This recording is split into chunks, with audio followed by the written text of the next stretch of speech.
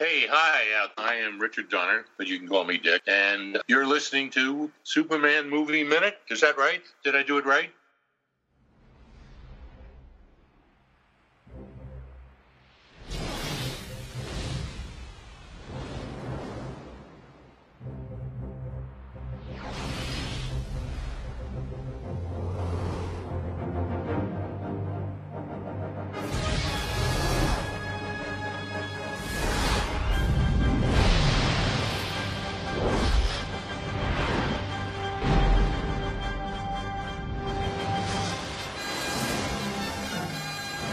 Hello, and welcome to another exciting episode of Superman 2 Movie Minute, the show that scrutinizes, analyzes, and you'll believe a man can flies' 1980s Superman 2 5 minutes at a time.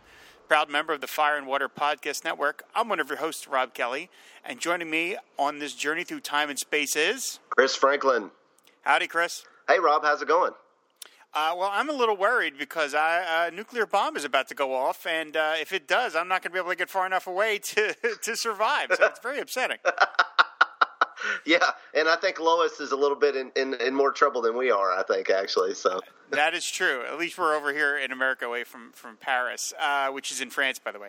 Right. So in these minutes, which are going to be minutes 15 to 1959, it said it opens with the terrorists talking about that it doesn't matter one way or the other if the bomb goes off too soon, and it's going to close with the cab hitting Clark as he crosses the street. So like I said, we were in the middle of Lois's wacky scheme to hang off the bottom of the elevator shaft, and to distract herself, she is spelling out the Nobel Prize and the Pulitzer Prize. And I do wonder, does she think she's going to get a Nobel Prize? Like a Pulitzer, yeah, but why a Nobel? Well, that when I was a kid, I kind of, because of this movie, I conflated the two together like they were the same thing, or more or less, right. And it's like, it was years later, I'm like, oh no, you don't win the Nobel Prize for, being a, reporter. Basically, the Pulitzer Prize you do. But yeah, so yeah, it is kind of strange. I guess she thought maybe because if she saved all of Paris, she would be. I guess so. Yeah.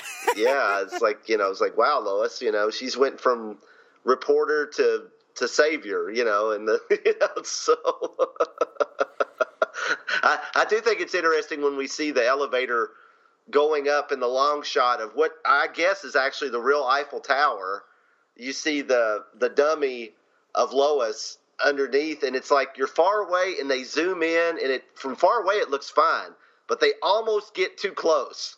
It's like right there. It's like, okay, you guys probably should have stopped a few feet back, before you zoomed in. Of course, now we're looking at it on HD TVs, on Blu-ray, and so those type of things. I mean, it's not horrible or anything. It's not like, a dummy that gets thrown off a building and the arms and the legs move in ways that human beings don't move or anything. So it's not that bad. But yeah, so I just thought that was kind of interesting. Something I noticed this time. Yeah, I never noticed it until this time, really. Yeah, like you said, we're not used to watching these films on like this crystal clear a picture and stuff like that. So, in between shots of Superman flying towards France, we have the French police with their plot, and they're going to blow the elevator and get the bomb away. And I think this is something we've talked about in other contexts. About it's kind of cool that yes, this world has a Superman, but at least the law enforcement of this world do take actions into their own hand. Like, they don't just sit around waiting for Superman to fix it. They don't even know he's coming. And so, I mean, their plan isn't really great because, of course, they're going to detonate the bomb and they don't realize it. But at the very least, they're trying to take the situation into their own hands. Right. I mean, we're told that they've been watching the whole time. They're confident that they haven't primed the bomb, because they've been watching, even though they've only been watching through apparently a pair of old school binoculars. It's just like, man, I don't think I'd risk that. I'm just saying, but I will, like you said, I give them credit. They, they're trying. At least they're not just, like you said, they're not waiting. These aren't the Gotham City Police on the '60s Batman TV show, right? That were completely just call Batman. Jaywalker. Shoplifter, call Batman, I mean. There's a zoning dispute. I don't know, call Batman. Right. There's a fender bender, call Batman. Yeah, I mean, so at least they are, competence, even though we'll soon see that what they do, if Superman hadn't been there, Paris would have been screwed. Yes. So I do think it's funny, the terrorist, we mentioned terrorist number 3 last time is actor Richard Griffiths, who's famous for the Harry Potter films. But terrorist number 1 is actor Roger Brearley, and he played Mr. Holmes in Young Sherlock Holmes. And he has a couple of Doctor Who appearances to his credit for Shag and all our Doctor Who buddies out there. I guess if you're a British actor, you've got Doctor Who appearances. Yeah, I mean, you're either been in a James Bond movie, on Doctor Who, in a Hammer movie, Star Wars, Superman. You know, there's a Venn diagram of all that. Right. It's all, you know, because all the Pinewood and Elstree and all these studios there and that they filmed at. But I think it's funny that he asks, terrorist number 1 says, I hope you don't have too many sins, because if you do, you're only going to have 60 seconds to list them if that thing, you know. And I'm like, the guys are planning on bombing Paris. They don't have a lot of sins. I mean, you know, it's like the casual conversation amongst these guys is kind of funny, because at one point he also says, now this is the boring part. Yeah, they are very blasé about all this, considering that they're playing around with a thermonuclear bomb, for Pete's sake. Yeah, and it's like, oh, come on, man, I've got to go pick up my laundry. Yeah. You know, there's a show on tonight I want to watch. You know, let's get this over with. You know, this is the boring part. It's like, well, I don't want to know what these guys do for excitement. That's all. Really? And I'd love to know what their plan for escaping was, because they have. I mean, they're at the top of the Eiffel Tower. It'd be pretty hard to escape. I mean, you have very limited ways of getting off the Eiffel Tower, which is basically just the elevator. Right. And at the bottom, I mean, the police could surround it, and you're done. So they really didn't think this one through at all. But of course, that's why they call them terrorists, Chris. That's right. They're terrible at it. Yeah, they're terrible at it. I mentioned the intercutting between footage of Superman flying, of course, across the Earth. And I like that in relative terms, it takes him a little while to get to France. Yeah. Like, you know what I mean? Modern Superman would just be like, boom, and he's right there, because, of course, he can go at 4 billion miles an hour. But I like that, you know, this takes a little bit of effort. It's probably, I don't know, like a minute or two at the very least. And I like that. It gives Superman a little more of a reasonable scale. Well, and I like, too, I mean, you see him, and he's like flying above the planes, which these effect shots look really nice, too, by the way. Yep. And then when you cut away from him back to the Eiffel Tower, then you cut back to Superman, and you see like Christopher Reeves, like he's like looking to see like ahead, like I guess with his vision powers. And then when he sees there's the Eiffel Tower, he gets that look on his face, and he lifts his arms up and puts his fists out, and it's like he pours on the gas. It's like he steps on the gas. I like that. It's like he's got his arms back behind him at first, because he's moving out, but he's really pouring it on once he figures, okay, there's where I need to go, you know. And that's kind of nice, too, because there's no air lane, you know. So Superman's got to kind of stop and think about what direction he's flying in, you know. So I like that, too. It's not like he's got like a homing beacon that brings him in right to everywhere he wants to go. So I thought that was cool. And this is another little touch that shows, you know, how being Superman works. Right, and Christopher Reeve really thought it through. I remembered Richard Donner crediting Reeve with the first shot. We're going back to the other movie, of course. Now, I'm guilty. I was blaming you for going into the sequels. Now I'm going back to the other one. But, I mean, of course, that very first shot of Superman in the Fortress of Solitude, apparently it was partly Reeve's just inherent, like, he thought that through, where he slightly banked a little. Mm-hmm. And it gave it that curve, and it was really Reeve that, like, did a lot of the sort of thinking it through about how to make it look cooler. So, yeah, I like that you do have some visual representation of, like, okay, I'm going pretty fast, but now I'm really going fast. He's turning into that purple comet kind of thing that Alan Moore described in the last Superman story. So, yeah, I like that. I think my favorite detail of these 5 minutes that makes me laugh the most is right around the 1754 mark, where Superman stops the elevator from stopping, and Lois, you know, reacts. He has this slight look that goes across his face of annoyance, of like, like Lois, he just kind of looks a little pissed off. Like, do you have to get yourself into this stuff? It's very brief, and it's almost like a smile because he's just rolling his eyes a little in his own head of like, oh God, you're always doing this kind of stuff. I love that touch. It goes by really fast. It's kind of the same look he gave her when he turned the earth back and she gets out of her car and she's complained about there's telephone poles falling everywhere, blah, blah, blah. And he kind of shakes his head and smiles. It's kind of the same thing, but I love Superman's got the best opening lines. I mean, because he's like, I believe this is your floor. I mean, it's like, so he thought that on the way over. He had a couple of minutes to think. He was like, "What can I say? Or going my way? No, that's not right. Hold on, let me think. Okay, oh yeah, good. This is your floor. That'll be good. Yeah, something wrong with the elevator? I mean, right. I've used that one before. No, wait a minute. It was funny. I was watching this with my daughter Danny, and she is very much like my mother in a lot of ways. And my mother passed away before Danny was ever born, but they both have a thing for Christopher Reeve because Danny just during this scene, you get the smile and he's like, her reaction was, he's handsome, That he was. Yes, very no much. doubt about that. Yeah, I mean, I'm a straight guy, but I gotta say that's one good looking dude. Good looking man. Absolutely. Oh yeah, there's lots of male actors that I know women like, and I just go, really him? But Christopher Reeve, totally. He's just a good-looking. He looks like Superman. I mean, that's right. Unreal. So, and then kind of a follow-up to the look that he gives her is when she gets off and she hugs him, and then she remembers. Yeah. Where he's like, "You okay?" And then she remembers, and she's like, "A bomb," and he just goes, "I know." Yeah. He's just like, "I got it. Don't worry about it. I'm Superman. I got this handled, Lois. It's fine." I love it because it's like. It exudes confidence without making light of this dire situation. It's like he's like, I'm going to take care of this. It's okay. It's all right. It's like it's like as me as a parent, like when your kid like has a bicycle wreck and they're like banged up or something, and you're like, it's okay. It's all right. I got this. It's that same kind of thing. It's like, yeah, I know it's a nuclear bomb. I got it. It's okay. I'm Superman. Great. I love that. I'm Superman. This is good. That's right. And I love how when Lois comes off. He's got the elevator with one arm and he hugs her with the other, and she kind of starts to pull away. Then she sinks back in. I like that. I like that's a nice little touch, and it's like she's relieved from the trauma, and also the whole it's Superman and she's love struck. Again, it's of course it's Superman.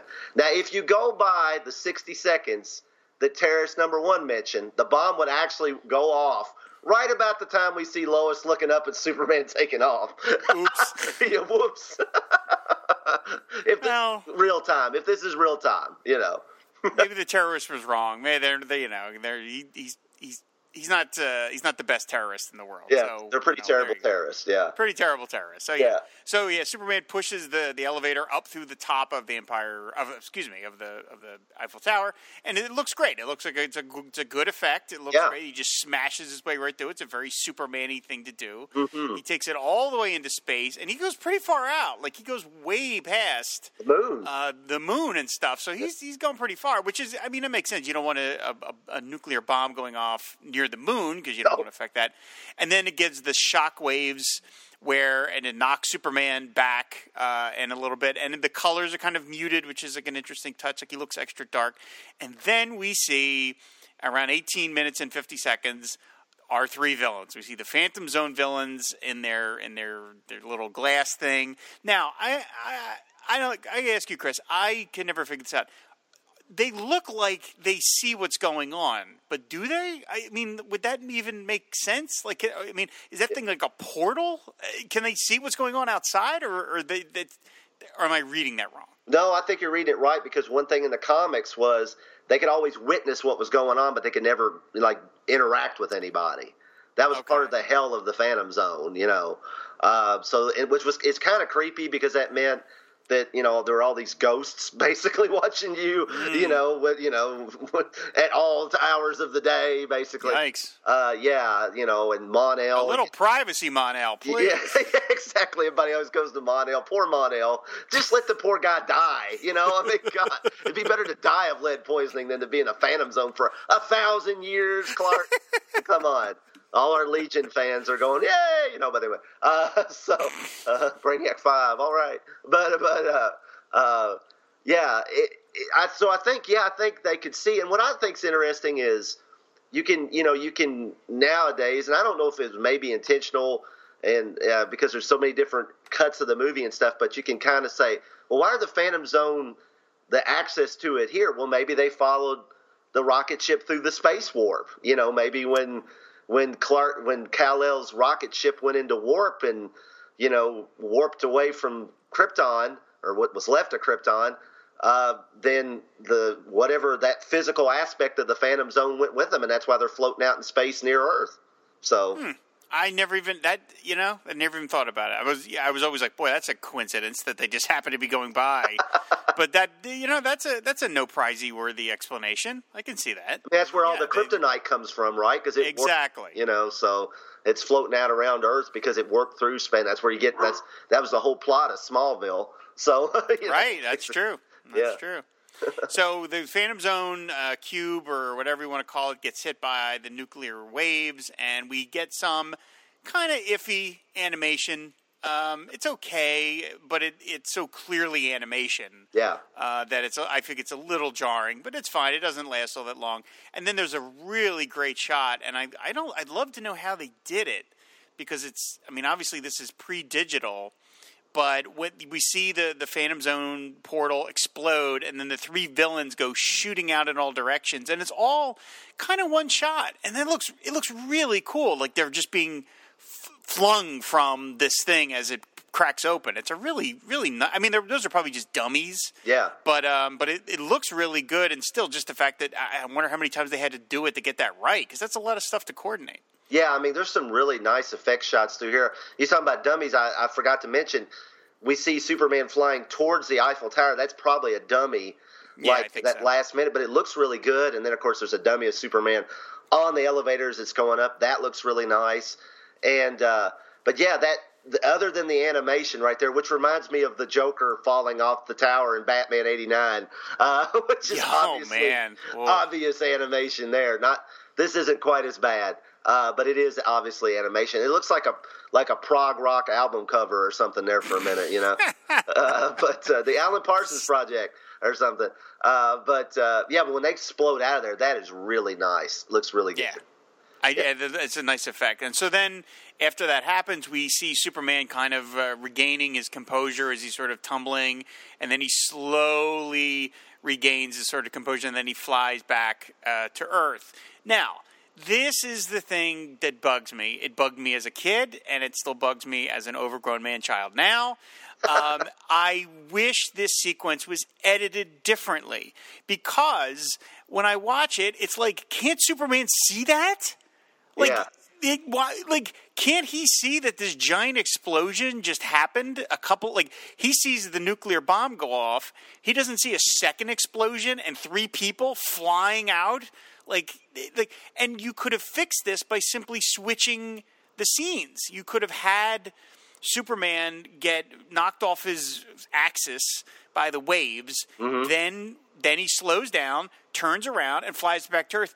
Then you cut to the Phantom Zone blowing up. But by the fact that they intercut it always, even as a kid, I was like, why did Superman just ignore what he just saw? How could he not see it? It's like relatively a couple of miles away. We're here to love this movie, but that one scene bugs me. And we haven't mentioned the editor of this film, because it's not Stuart Baird. It's John Victor Smith, who was basically Richard Lester's handpicked editor. He worked on Robin and Marion in Cuba and Finders Keepers and The Three Musketeers. So he was Lester's guy. Mm-hmm. But that just, I don't know, does it bug you the way it bugs me? I never really thought of it. I just kind of assumed it looks like he got knocked back. He looks like he's closer to the sun now. So I almost wonder if he got knocked back, almost past he's still going in the same direction toward the Earth. But it looked like he got knocked back, past the moon, because they fly toward the moon. And mm-hmm. Superman, you don't see him go past the moon again, I don't think. But you see him, and he looks like he's closer to the sun, because the sun's over in the left-hand corner of the screen, the brilliance of the sun. So I see what you're saying, though, and now that you said it, it bugs me. But sorry, the only thing that really bugged me here was that Superman's cape isn't fixed when he turns around. It's like flopping over to one side.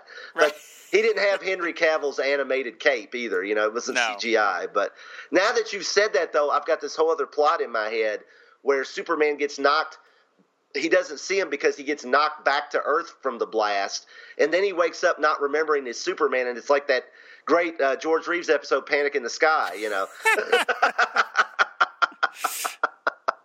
We've got a whole other movie we got going on Oh, here. that'd be awesome now, man. I'm getting like Christopher Reeve and George Reeve all mixed up in my head. It's cool. So so too many Reeves going on here. But yeah, it's a minor thing. I feel like it could be so easily fixed by just rearranging the sequence. You wouldn't even have to put any new footage in. Just move it around differently, because it just does seem like to me like, how did he not see that? And I also wonder if we have established that Non and Ursa and Zod are watching this. Like, I wonder what they think that guy is that they see flying in outer space. Like, are they probably like, who's that guy? Like, or is everybody like that? Because, Kryptonians presumably cannot fly in outer space. They don't have special powers. No. On Krypton. So they I wondered, are they like, who is that guy? So clearly, neither one can see each other. They're far enough away that they can't see it, but it's just the editing is just a little on the dodgy side, but again, not a big deal. Yeah, they act later like they have no idea of who Superman is, right, and later on. Who is this Superman? Yeah, exactly. Yeah, exactly. So we see them, when we see them approach the moon, which is, I like that as a touch. Like, they of course go to the nearest space body they see, as opposed to guiding right to Earth, because they don't know. They don't know what, they don't know which one is which. Because Krypton looked kind of like the moon does, honestly, so what we saw of Krypton. And I do think that now, we're going to have to. I think we're going to learn different. But right at this moment, they do not speak in the vacuum of space, and in the Donner cut, they do, because Zod's like free, So this version they don't. So right now, the laws of physics aren't totally just obliterated. Here, it's not Superman. Never going to be Superman 4 level with Lacey Warfield out in the vacuum of space. But. Although now that you've brought it up, I do wonder why the elevator would even last in outer space. Wouldn't that just melt? That's not built. That's not heat shielded for the immense heat of going through the Earth, the ionosphere, and all that stuff. I would think that thing would just melt in Superman's hands. Well, John Byrne would tell you that Superman's electrochemical aura was emanating from his body around the around the elevator. That's what keeps his cape clean and stuff. Yeah, we know all that. Yeah. I like that we don't hear them talk. I think it gives it an eerier feel. We've already heard Zod and Non and Ursa talk we haven't heard Non, but we've already heard them talk in the first movie, and then of course we heard them in the opening moments of the second movie of this movie. So it's not like we're not familiar with what they sound like, but to me it just feels eerie that they just kind of look at each other and indicate, this is where we're headed. It just gives it a slight, like, oh, okay, well, I don't know what's going on here. And so I like that a lot. Yeah, I do too. I really like it. And then we cut to the streets of Metropolis. And these 5 minutes ends just as Clark is jaywalking across the street. Call Batman. And he's about to be hit by a taxi cab. And so that is where the 5 minutes ends. Yeah, and we come back to Metropolis, and to establish we're at the Daily Planet, do we focus on the globe up top? No, we focus on the fruit stand, because the fruit stand is the iconic imagery of the outside of the Daily Planet in this in this movie universe, I think. People just love buying random fruit off of a street corner in New York City. Not even a corner, but a street in New York City. From a very pushy vendor. Metropolis. Who's like, look at these. Look how fresh it is, It's very exciting.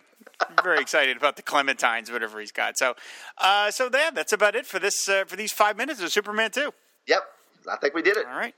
I think we did too. So that's going to do it for this segment of Superman 2 Movie Minute. Of course, you can find all the other really cool Movies by Minute shows over at moviesbyminutes.com. We'll have that link in the show notes. You can find Chris and I, of course, doing our various shows on the website, which is fireandwaterpodcast.com. And please leave comments about this episode on the website. We love to hear from you, and when we do our feedback show, like we did for first season. So I guess that is going to do it. So until the next episode, I guess we will see you guys later. Bye. Bye.